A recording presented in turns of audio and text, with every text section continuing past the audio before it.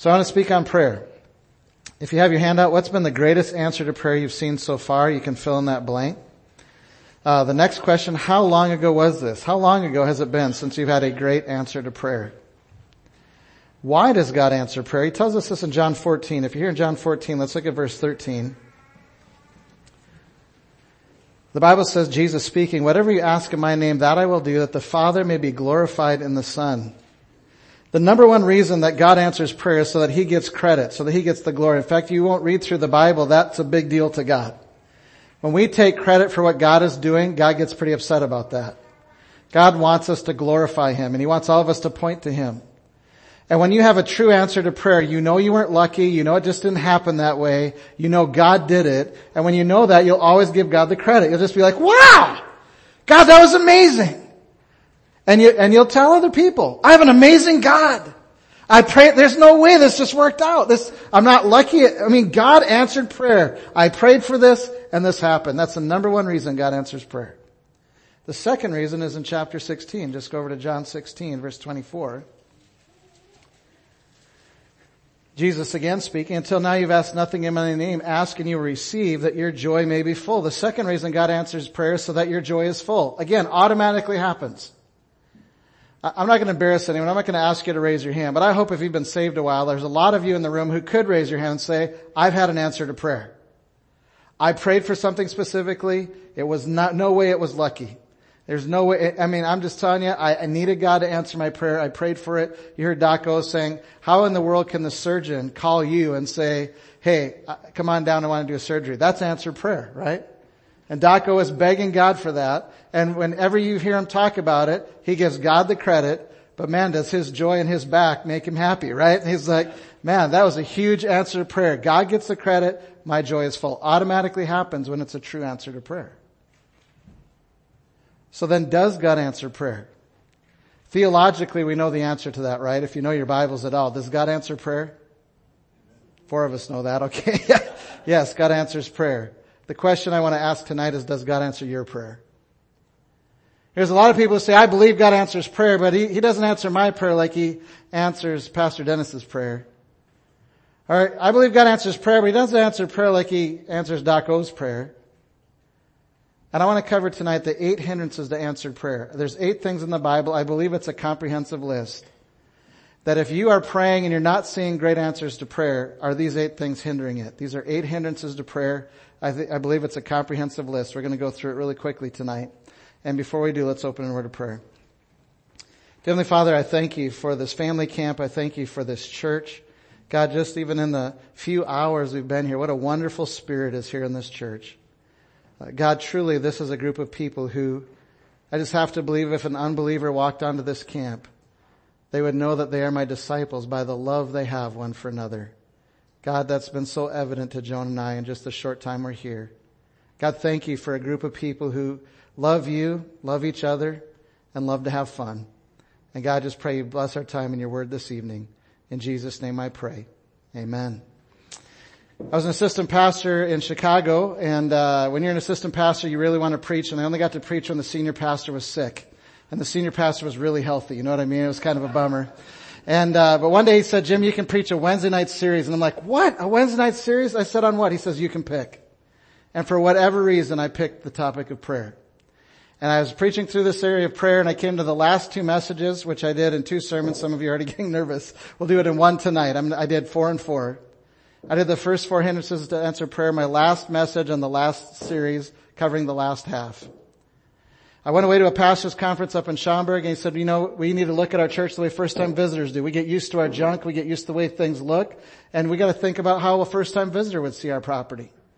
And we were in a white-collar area of Chicago, Bolingbrook. And the church owned 20 acres. And so there was the church gravel driveway, the only gravel driveway in our town. And then a split-rail fence, another gravel driveway to a 100-year-old farmhouse with all the paint peeling off of it. Huge dead tree out front. It looked like a haunted house. And of course, if you know anything about where the assistant pastor lives, that was our parsonage, right? So that's where we got to live. It was really awesome.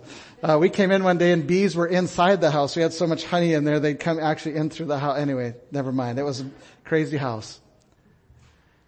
On the right hand, that'd be okay, but on the right hand side of us was the richest, wealthiest part of Bolingbrook. I mean, the mansion, sprinklers pop up in the morning, everything awesome. Our 20 acres, left-hand side medical center, everything immaculate, which made our 20 acres look even worse. We look terrible. And I came home that day from that meeting and I thought, man, this is terrible. We're a terrible reflection. We're telling God how great we are. This place looks terrible. I went to bed that night and I said, God, please help us make our place look better. As the college and career pastor, the next day, 3 college guys said, hey, Pastor Jim, what are you doing today? And I said, I don't know. I said, hey, let's cut down that big tree in front of your house. I'm like, awesome, let's do it. So they came over. I didn't know Daco at the time like I do now. I could have used all those lessons we got today. So we had a tractor. We tied it up to a tractor. We're cutting it down. It can't fall in the farmhouse. We got to fall the right way. Huge, huge tree, much bigger than what we cut down today. And it took us all day to cut it all up, haul it all out of there. But just getting that dead tree out of there with the bark peeling off of it, it made it look better. I'm like, wow, God, I prayed one day and these guys came over and helped. That was awesome. But we still look really terrible. We had no landscaping, by the way. Saturday night, pray the same thing. Sunday night, pray the same thing. Monday morning, I always go meet with the pastor, had my meeting, came back to my office, and remember answering machines? Some of you are my age and older.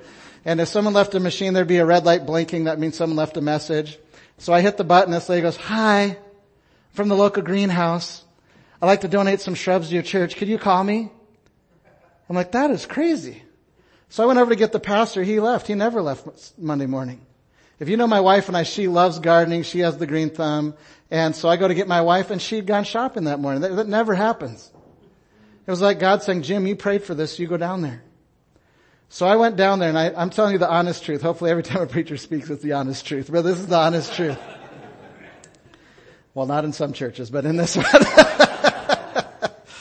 And so I get out of I had a little pickup truck. I get out of this pickup truck. This lady is not a believer. I've never met her before in my life. She's never attended our church ever. I'm meeting her for the very first time. And I hop out of my truck. She comes up to me and says, I don't know how to tell you this. I feel kind of awkward telling you this, but I felt like for 3 days, I need to give your church some shrubs. And I honestly got up this morning and I felt so strongly. I just thought God might kill me if I didn't call you today. I said, well, ma'am, I didn't want anyone to die, but I've been praying for 3 days that our place would look better. And she said, well, what do you want? In front of her entire greenhouse. I said, ma'am, I don't know. I said, we have no landscaping. We have 100 feet weed bed between the gravel road and the church. Our place looks pretty terrible. She says, I know. I drive by it every day. She said, I'll help you out. She took a pad of paper, started tagging $100 shrubs. Thousands of dollars of shrubs. You know those really long flatbed trailers, the really long ones at the end where it tilts down like that? Filled that with shrubs. Came to an area that as big as this, and she said, would you guys like a hedgerow anywhere? And I said, well, we thought about a hedgerow between us and the medical center. She said, great, you can have all of that. And she said, in fact, I'll have my guys deliver it. So they deliver all of this to the church. Pastor comes up, he sees all of the shrubs over here, and he says, who gave it? I said, Pastor, that's the leftovers. Look what they meant to give us. I said, Jim, that's incredible. He says, and this is Monday. My last sermon's coming on Wednesday. I'm going to cover the last 4.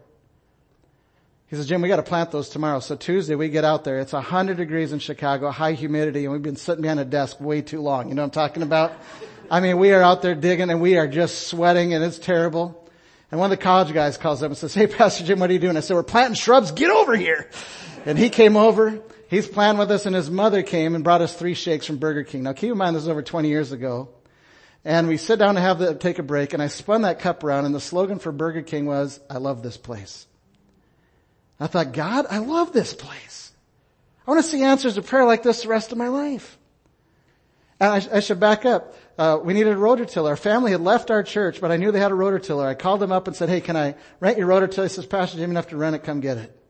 So I get the rototiller for free. I've tilled up all along the church, everywhere we're going to plant shrubs. Now on day 2, Tuesday, we're planting all these. That afternoon, the lady calls my wife. I left her my phone number. And she says, hey, I just come to see how they like the shrubs. She said, oh, they love it. The pastors are planting them right now. She says, the pastors are planting them? I'm coming down. She drives up in her little car. We are soaked in sweat. She looks at what we're doing and she says, you know what you need? You need some flowers. She said, could you come out to our farm? I want to donate some flowers to you. And me and my little Faith hopped in my little pickup truck. I drove out to their farm. She gave us 300 $2 a piece geraniums. You know what a hanging basket is supposed to look like? You know, a really nice hanging basket where the flowers come up and over. Well, we were dirt poor. We had nothing. And we had a big veranda on this old farmhouse, and my wife loves gardening. So she'd gone to Walmart, bought a basket, filled it with dirt. We had flowers that stuck up that high. And these, back then, $60 a piece. She said, would your wife like a hanging basket? I said, I'm sure she would. She said, here's 2 for your wife, here's 2 for the senior pastor wife. Went over to Coke machine, hit out 6 Cokes. Here, take these Cokes back.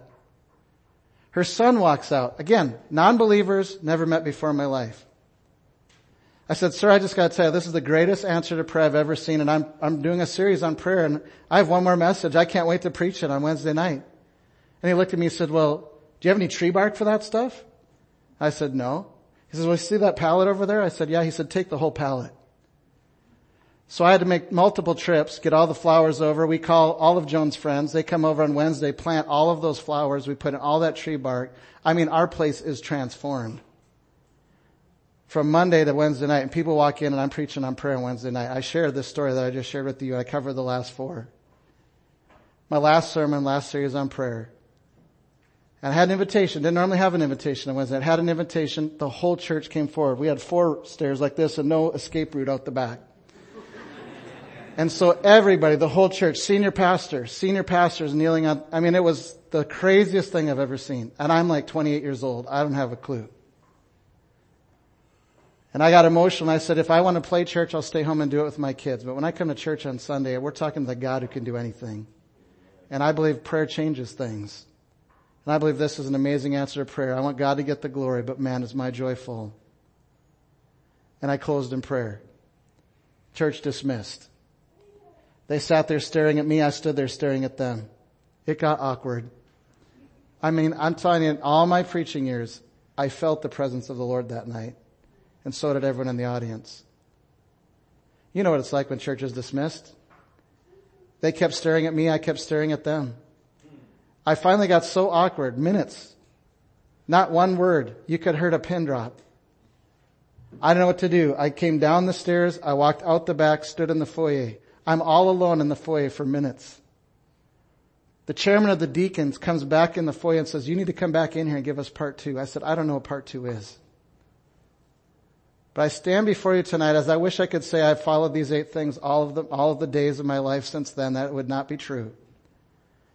But I do stand before you saying that when these 8 things have been right in my life, I've seen God do amazing things. And I give God all the credit. In fact, my dad, every time I tell him about something great that happens at Faith, my dad always says, Jim, don't forget God did that. I'm like, that's true, Dad. Thanks for the reminder. But I do believe if prayer doesn't make a difference, why does God tell us to pray? I'm convinced tonight prayer makes a difference. I hope you believe tonight prayer makes a difference. But maybe you're frustrated. Maybe you've prayed and nothing happened. Maybe you gave up because you had a bad experience and you really wanted something. You really prayed for it. Never happened. So you quit praying. Or maybe how you pray. And we're going to talk about this all really quickly tonight because I'm not going to keep you super long. Well, I might, but it's not my intention. But I want to go through how do you deal with these 8 hindrances to prayer. So, number 1. We'll see if we can advance this here. Number 1, we don't pray. James 4:2. We have not because why? We ask not. A prayer is to your spiritual life as what air is to your physical life, and many of us are dying for lack of breath. What if this would prove the true diagnosis of the ills and disabilities of the church and the Christian today? We will never pray as we should until we see it as a necessity, indispensable to the life we've undertaken to live. I moved from Edmonton, Alberta, Canada in August. Well, you know, when you move to Iowa in August, you know how tall the corn is. And I think I'd driven through Iowa twice in my lifetime before I came to be the president of Faith. And I got here, overwhelming, all these meetings, lots of crabby people. And, everyone was like, you didn't go to Faith, you don't have a doctorate, how come you're the president? That's why P. Tilly came, because President Tillotson's a mouthful. I didn't have a doctorate at the time. My son's in the dorm, he says, Dad, you know what they're calling you in the dorm? I'm like, what? They all call you P. Tilly. I said, I can live with that, that's fine. And I had a meeting in southern Minnesota, I-35 up, I-94 across, have my meeting. I come back. I was always on the phone making phone calls. I thought I had turned at I-35 south. In actuality, I had not. When you're out in the Canadian Rockies, you know where you are because the mountains are on the right. And you can always see the mountains. You're in a sea of corn. You don't have a clue where you are.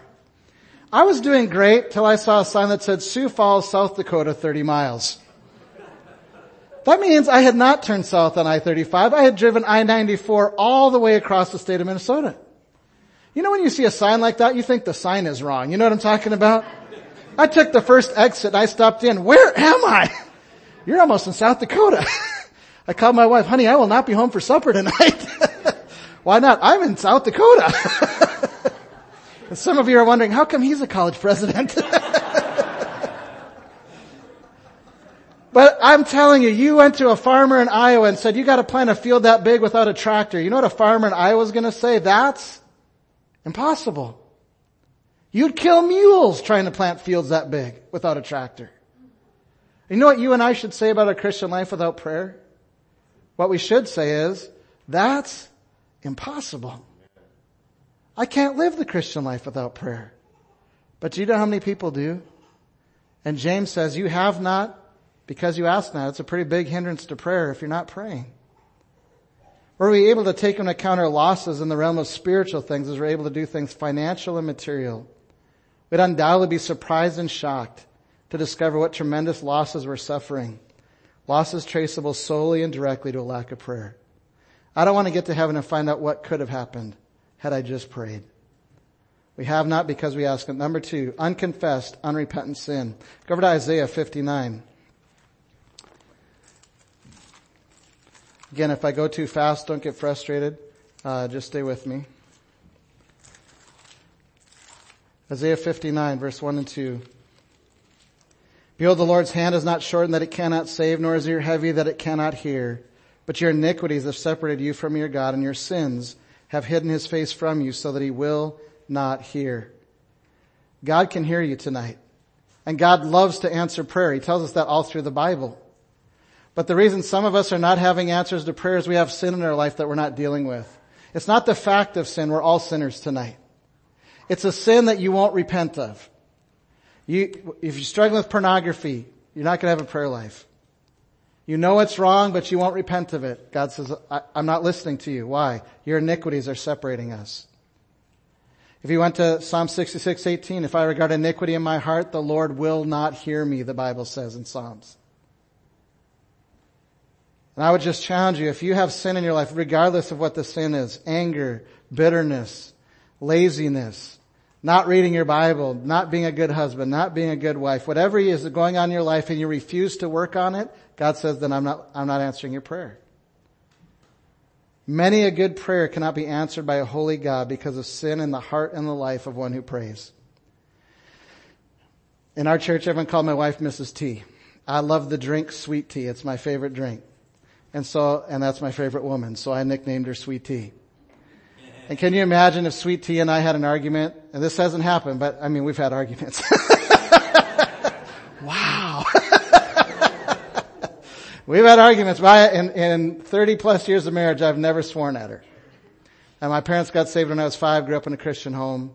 And so thankfully, only by God's grace, I can say not one time I've ever sworn at my wife. But could you imagine? I got up cranky in the morning, yelled at her, screamed at her, swore at her, walked out of the door, slammed the door, and went off to work. Work all day, come home, walk in the door. Hey, Sweet Tea, how you doing? Now, you don't know Sweet Tea very well, but she would not be, don't Sweet Tea me. I don't want to hear anything out of your mouth till you tell me you're sorry for what happened this morning. Can we relate? And this is like us having a big fight and coming to God and saying, hey, I don't want to talk about my sin, but God, I need you to answer all this stuff. And God says, time out. Until you repent of your sin, I'm not listening to you. And this is what he says in Isaiah. It's not that I can't hear.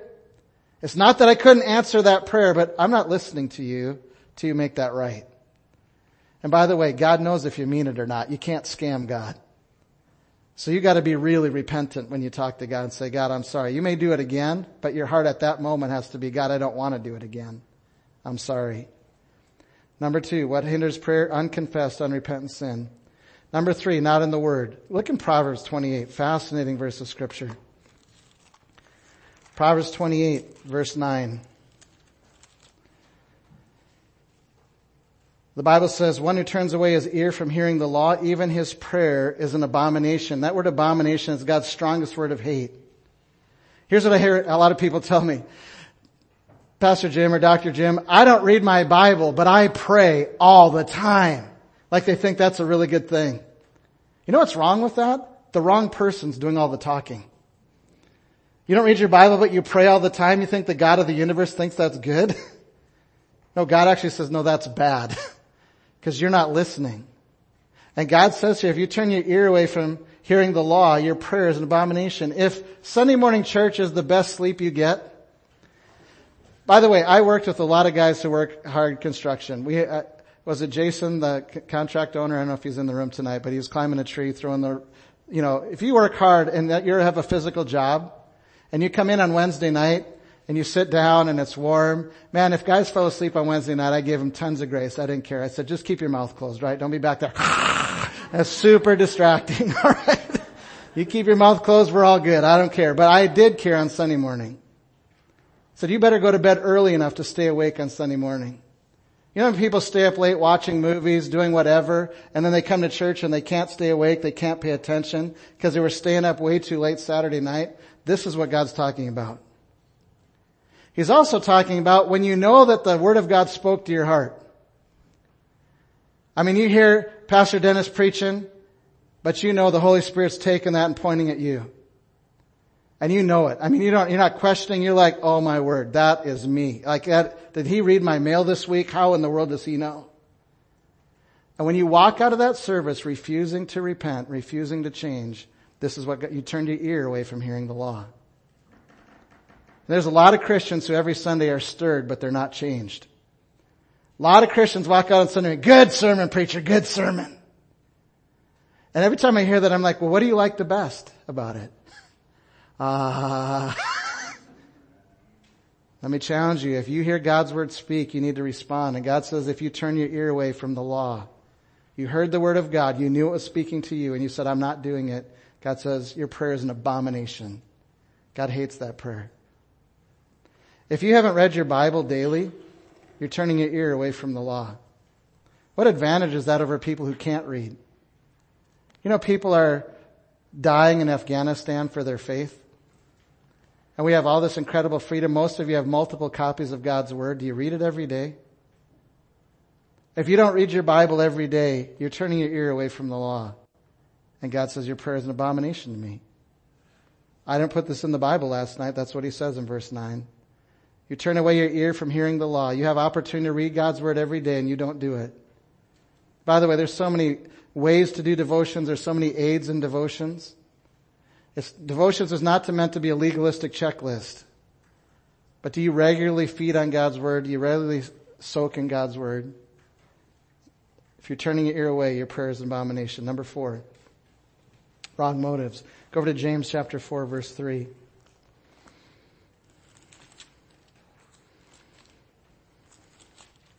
James chapter 4, verse 3, he says, you ask and do not receive because you ask amiss, that you may spend it on your pleasures. Sometimes God doesn't answer your prayer because your prayer is all about you, not about him. When I was a kid, I asked for a horse. I grew up on a farm. I asked for a horse, never got a horse. Now until I'm a dad, I understand why horses only cost you money, right?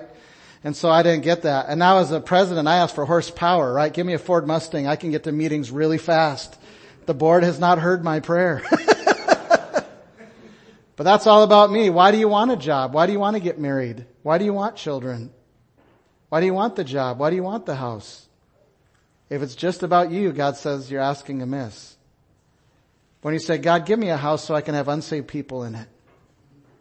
God, give me a vehicle so I can get to church and so that I can bring my family to church. God, give me a job so that I can give to others. Now you're talking God's language. But God says if your whole life is all about you, God says I'm not answering those prayers. Which is why I understood why I never got a horse. Number 5. Failure to forgive others. Go over to Mark chapter 11, verse 25. I want to spend a little bit of time on this one and the next one. Mark chapter 11, verse 25. Jesus speaking and says, and whenever you stand praying, if you have anything against anyone, forgive him, that your Father in heaven may also forgive you your trespasses. But if you do not forgive, neither will your Father in heaven forgive your trespasses. Bitterness is harbored hurt. All of us are going to get hurt in life. And when you get hurt, if you won't forgive, the Bible says, God says your prayers are hindered. And he tells a story, Matthew 18. In fact, let's just go over there, Matthew chapter 18.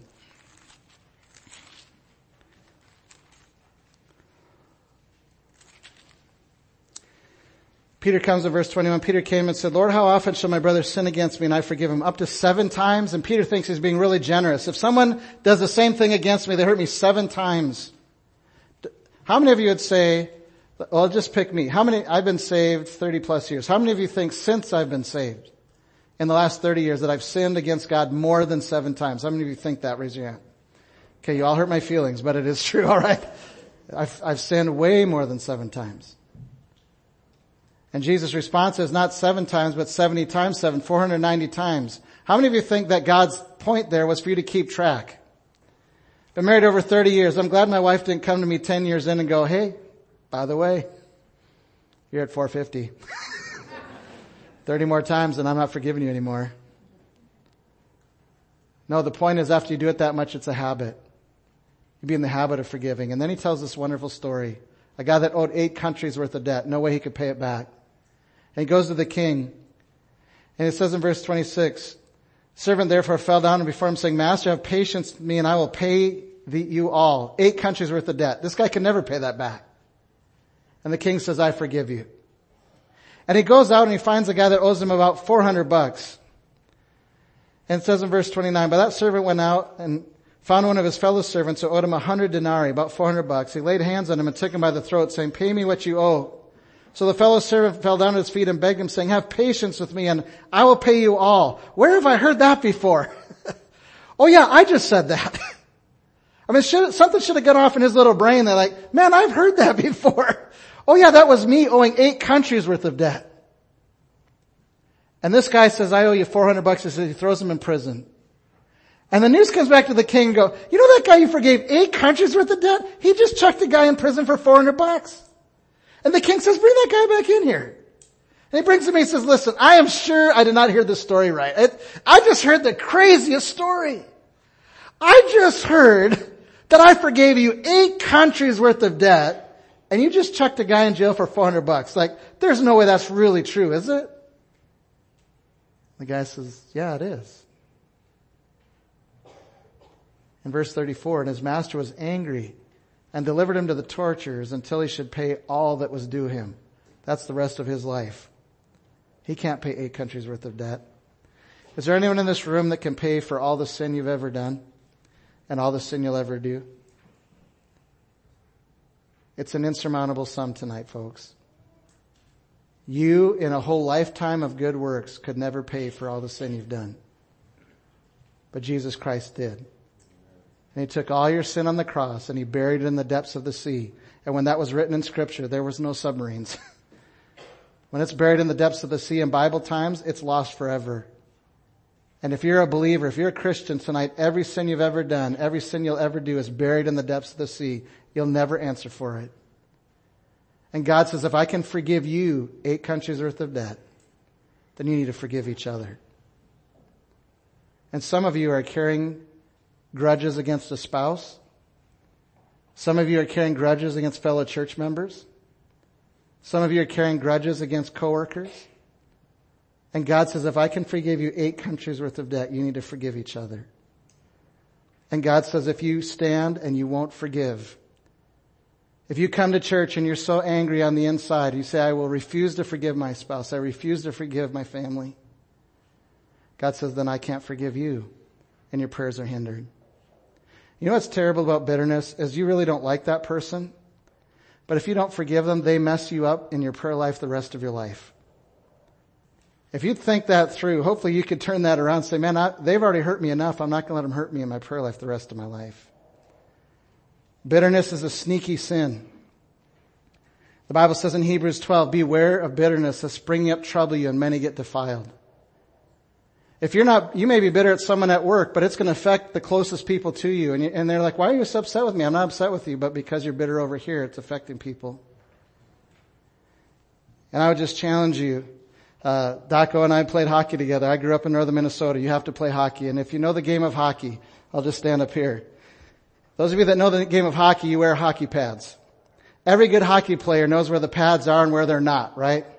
So if you're a hockey player, you have shin pads that cover you here. You wear pants that cover you down to here. Pants pretty much have pads front and back. Wear a chest protector, elbow pads, shoulder pads. So where is a dirty player going to whack you? Right back here, right?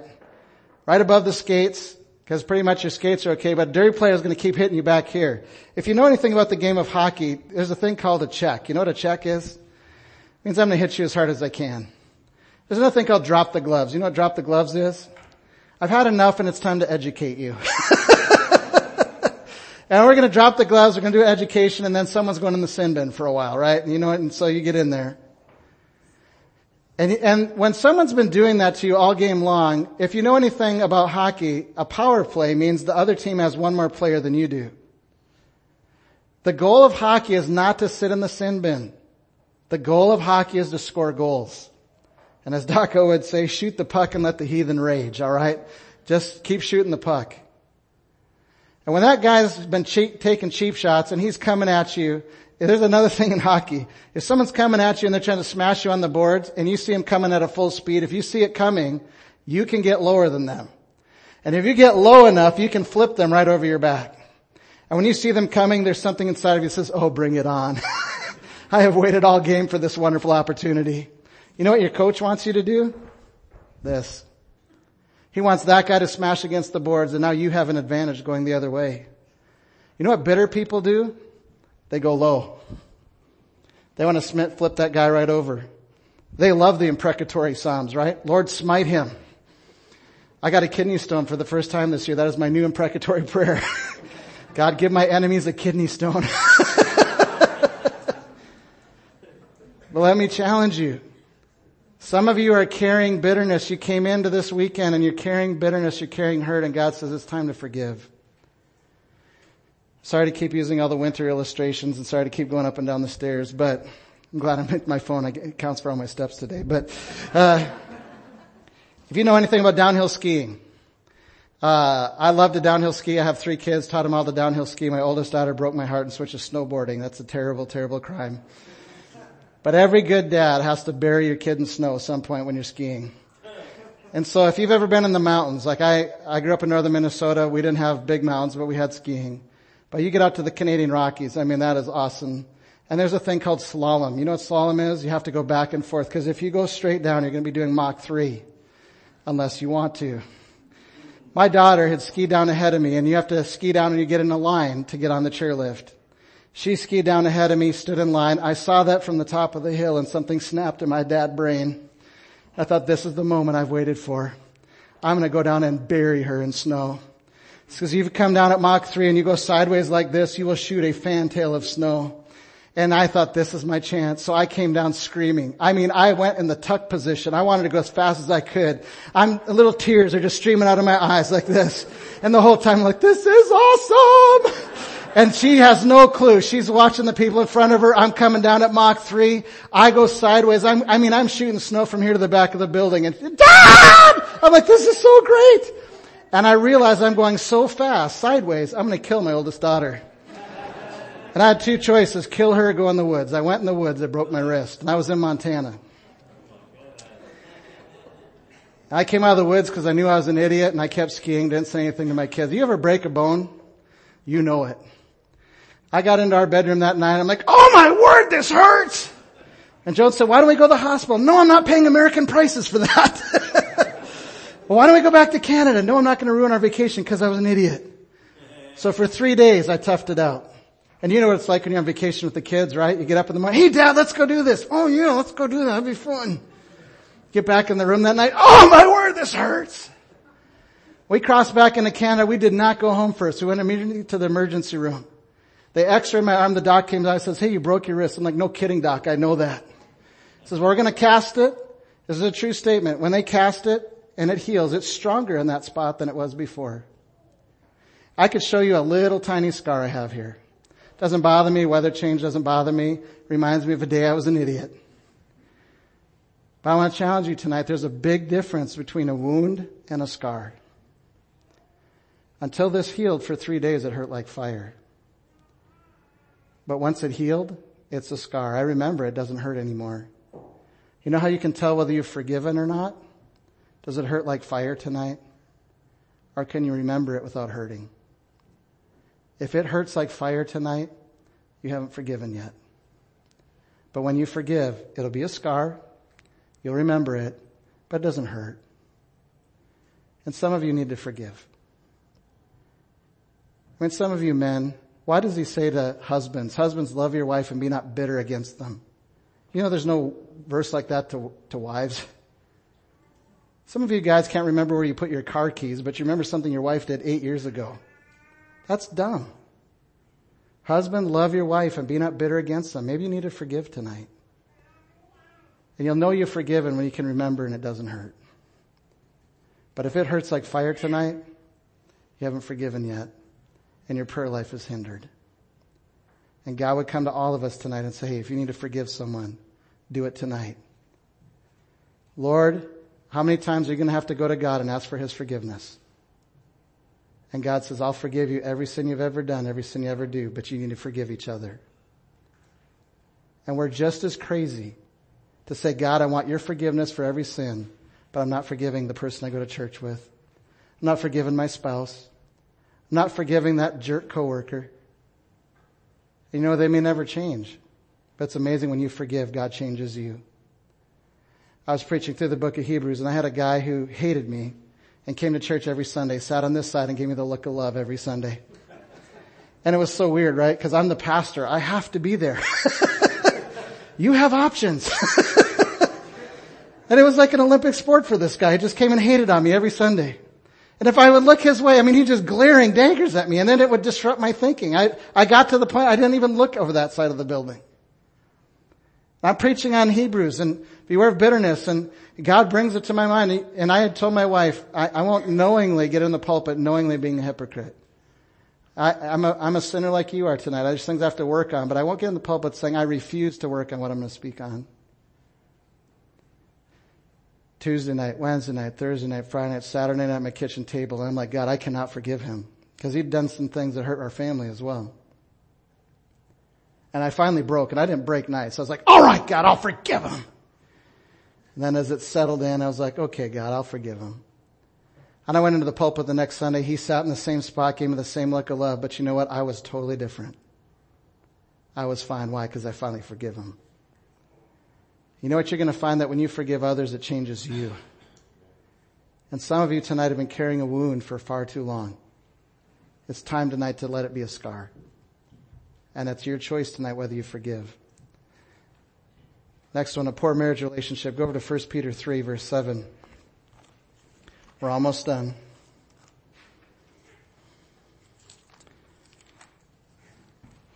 1 Peter chapter 3, verse 7.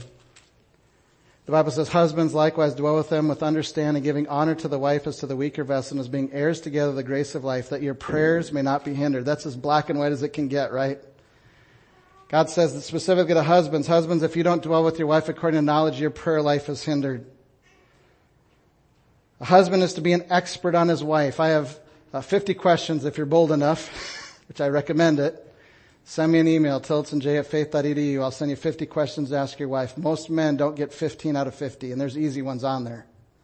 Favorite color, favorite dessert. And usually if you give a woman a year, she knows her man. That's why there's no command. I mean, women know what a guy looks good in. She knows how much sleep he needs. She knows what he likes to eat. She knows her men. But men, we get wrapped up in our work and we don't know our women. And on top of that, their answers change every 3 years. I've had some guys say, oh man, you're kidding me. I'm like, yeah, but how many of you have 3-year-old cell phones or 10-year-old laptops? Of course, there's always that guy who has one, right? I was preaching one time and the guy's like, I got a 10-year-old cell phone. He has a walkie-talkie. Sir, you missed the whole point here. It doesn't bother you to keep up with technology. It shouldn't bother you to keep up with your wife, and her answers will change. Do you know your wife today? Can you buy anything for her and she keeps it? Or does she have to quietly return it? Wrong size, wrong color. Guys, I didn't put this in the Bible. He says you have to know your wife. Dwell with them with an understanding, giving honor to the wife as to the weaker vessel. Spiritual powerlessness often equals male callousness. Your relationship to God is in relationship to your wife. Dr. McLaughlin said this statement as only he could. God will become as insensitive to a husband's needs uttered in his prayers as the husband is insensitive to the needs of his wife whispered in his ears. The sighs of an injured wife come between God and the husband. Guys, if you went home, just you and your wife, and said, honey, do you know that I love you? What would she say? Would she tear up? Would it get really quiet? Guys, if she can't look you back in the eye and say, yeah, I know you love me, your prayers are hindered. Guys, when's the last time you were romantic? This is a hard thing to say with my wife sitting here, but there's a time in our marriage I was romantic 3 times a year.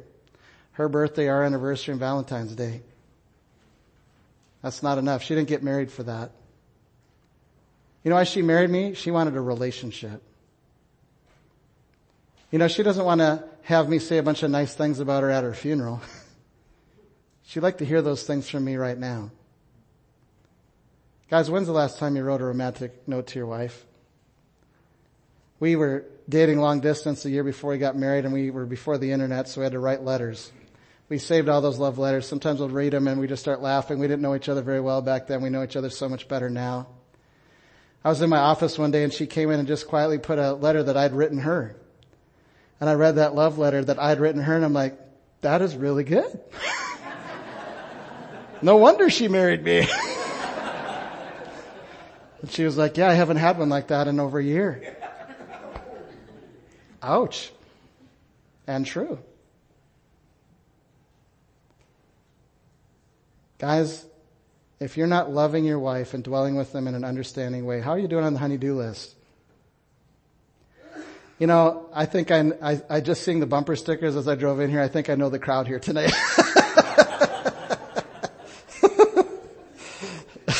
I'm not going to go down any more on that path, but I think the guys in this room, someone breaks in your house and he's going to kill your wife and kill your kids. I think every guy in this room, it says over my dead body. And guys, that's how it should be. And in my house, I have home court advantage, right? I know where the weapons are in my house. I think probably a lot of you are the same way. Someone breaks into my house, they made a terrible decision. And God says that's how it should be. And I think every guy in this room would say, if someone tried to break in and hurt my wife, hurt my kids, I would die for them. But realistically, how often is that going to happen? Maybe never. But every guy in here says, I'll make the ultimate sacrifice that I'll probably never have to make. Sign me up. And then your wife says, hey, can you take the trash out? Right now? The game's on. Come on. So isn't that weird, guys?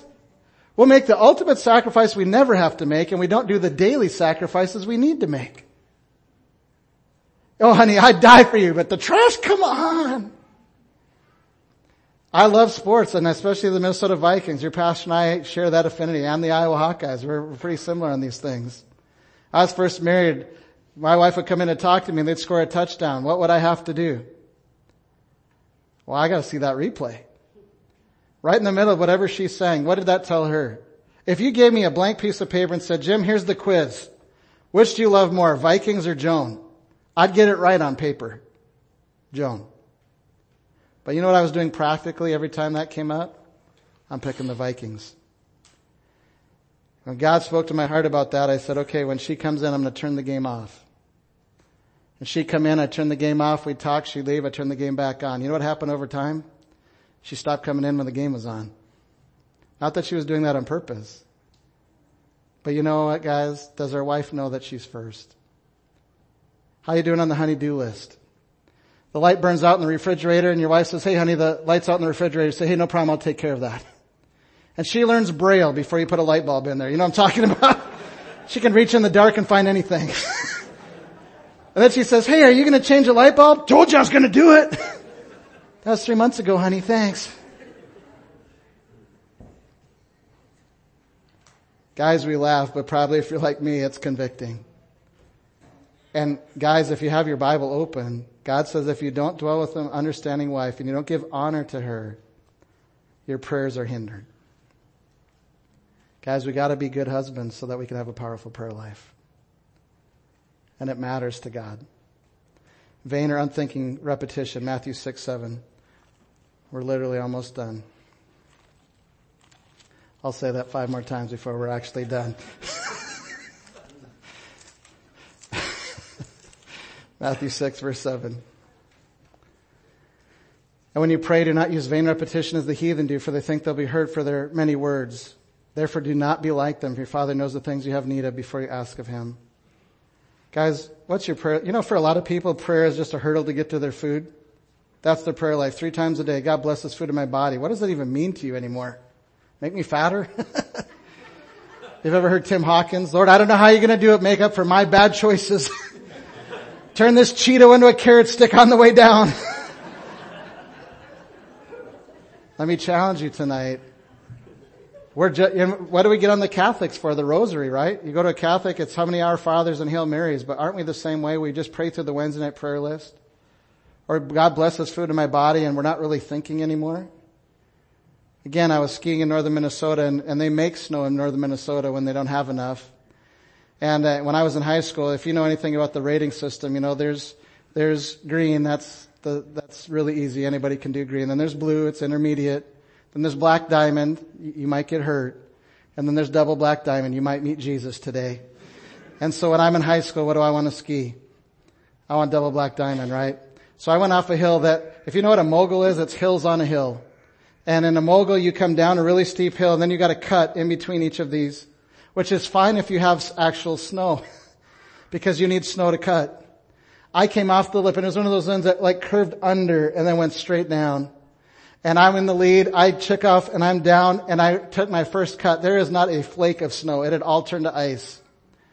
And so I went to cut. I didn't cut. I launched sideways. And I launched, landed. I did it 3 times on a hill that steep. On the 3rd time, I felt like I was in the Olympics. You know, I'm so high, people look really small. And then I crashed. I mean, parts went everywhere.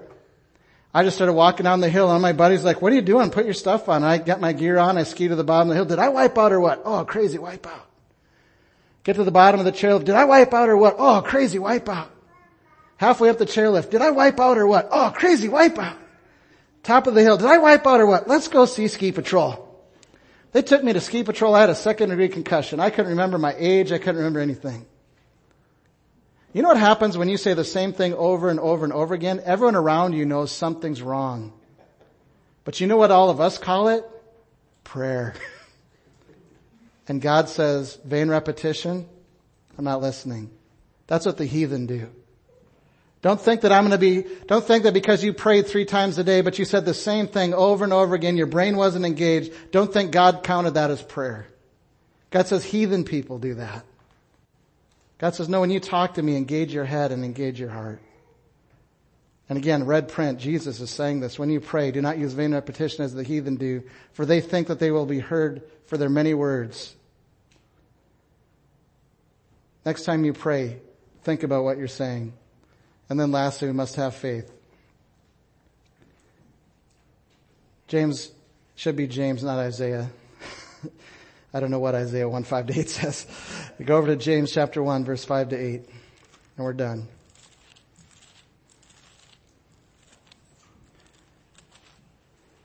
James chapter 1, if any of you lacks wisdom, let him ask of God who gives to all liberally and without reproach, and it will be given to him. But let him ask in faith with no doubting, for he who doubts is like a wave of the sea, driven and tossed by the wind.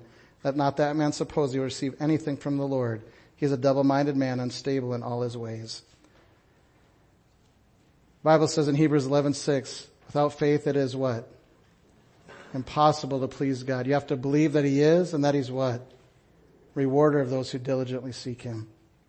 If you don't believe that tonight, you won't pray. If you're convinced tonight, if you've tried it and you say it doesn't work, then you probably have already stopped praying. Maybe tonight you need to get back to praying. But when you pray, have faith. You're talking to the God of the universe. And I just want to close with this. God doesn't always say yes. If you've prayed long enough, you know that's true. And by the way, have you prayed long enough to look back and say, I'm glad he didn't say yes? God doesn't always say yes, but let me say to every believer tonight, God does not always say no. God does not always say no. And if you're here tonight and say, man, I am not seeing answers to prayer, it's probably because you got one of these 8 things wrong. Because God does not always say no. And God loves to hear and answer prayer. And I don't have the time. All the crazy things God's done at Faith. Bring us through. I mean, I could go on and on tonight because that night changed my life. And I heard, I think it was Andrew said you have 30 guys praying on Wednesday night. I promise you guys, you keep that up and you take care of these things. That's powerful. Don't you want to see what God can do? I don't want to see what I can do. I want to see what God can do. And that takes prayer. And you got to get these 8 things taken care of, because if not, your prayer is hindered. But if you take care of these 8 things and you got guys praying and women praying, man, you're going to see some amazing things, because God loves to answer prayer. And why does He answer prayer? If God does an amazing work in your church, what should you be doing? Give God the glory, and your joy is full. And when that happens, God says, man, I'm just going to keep pouring it out. Because the more I pour it out on that church, the more they're giving me glory, and the more their joy is full. And you'll find that personally as well. Let me close in prayer tonight. Heavenly Father, thank you for great attention. It's been a long day. And God, I do pray that you'd help all of us to have a powerful prayer life. God, help us to have a prayer life that makes a difference. And Lord, maybe there's some here tonight who've been discouraged about prayer. They just haven't been praying. Maybe there's some who haven't been reading their Bible, not going to bed early enough so they can pay attention to church on Sunday, or they know what you're speaking to them about, but they're refusing to respond. Or maybe there's some who are bitter tonight. They're harboring hurt. And God, it's not that the hurt isn't real. God, if we have nothing to forgive, life would be easy. But because we do get hurt, you tell us as Christians we must forgive. And God, we come tonight so thankful and so grateful that you have forgiven us. God, a debt we could never pay. God, how can we accept that kind of forgiveness and refuse to forgive those around us? God, maybe there's a husband here tonight that you spoke to who just hasn't been as engaged with his wife. He doesn't know her very well. He hasn't been as romantic as he could and should be. God, I pray you'd speak to his heart tonight. Maybe there's someone here tonight who just says the same thing over and over again, and it's no different than the heathen. Maybe it's a lack of faith. God, whatever it is tonight, if you spoke to our hearts, help us to respond. God, help us not to just be stirred, but if you spoke to us. Because God, if we won't respond, we'll leave the service tonight with our prayers still hindered. Oh God, how we want to see what you can do. I want to see that at Faith. I want to see that here in Chariton. I want to see this in my personal life. I want to see this in the lives of the people here tonight. Because you are worthy of all the glory and all the credit that we could ever give. Lord, like myself, probably all of us tonight have no clue where we would be without you. We owe you a debt that we could never pay off. God, help us to see what you can do in and through us as we seek to honor you through a life of prayer. In Jesus' name we pray. Amen.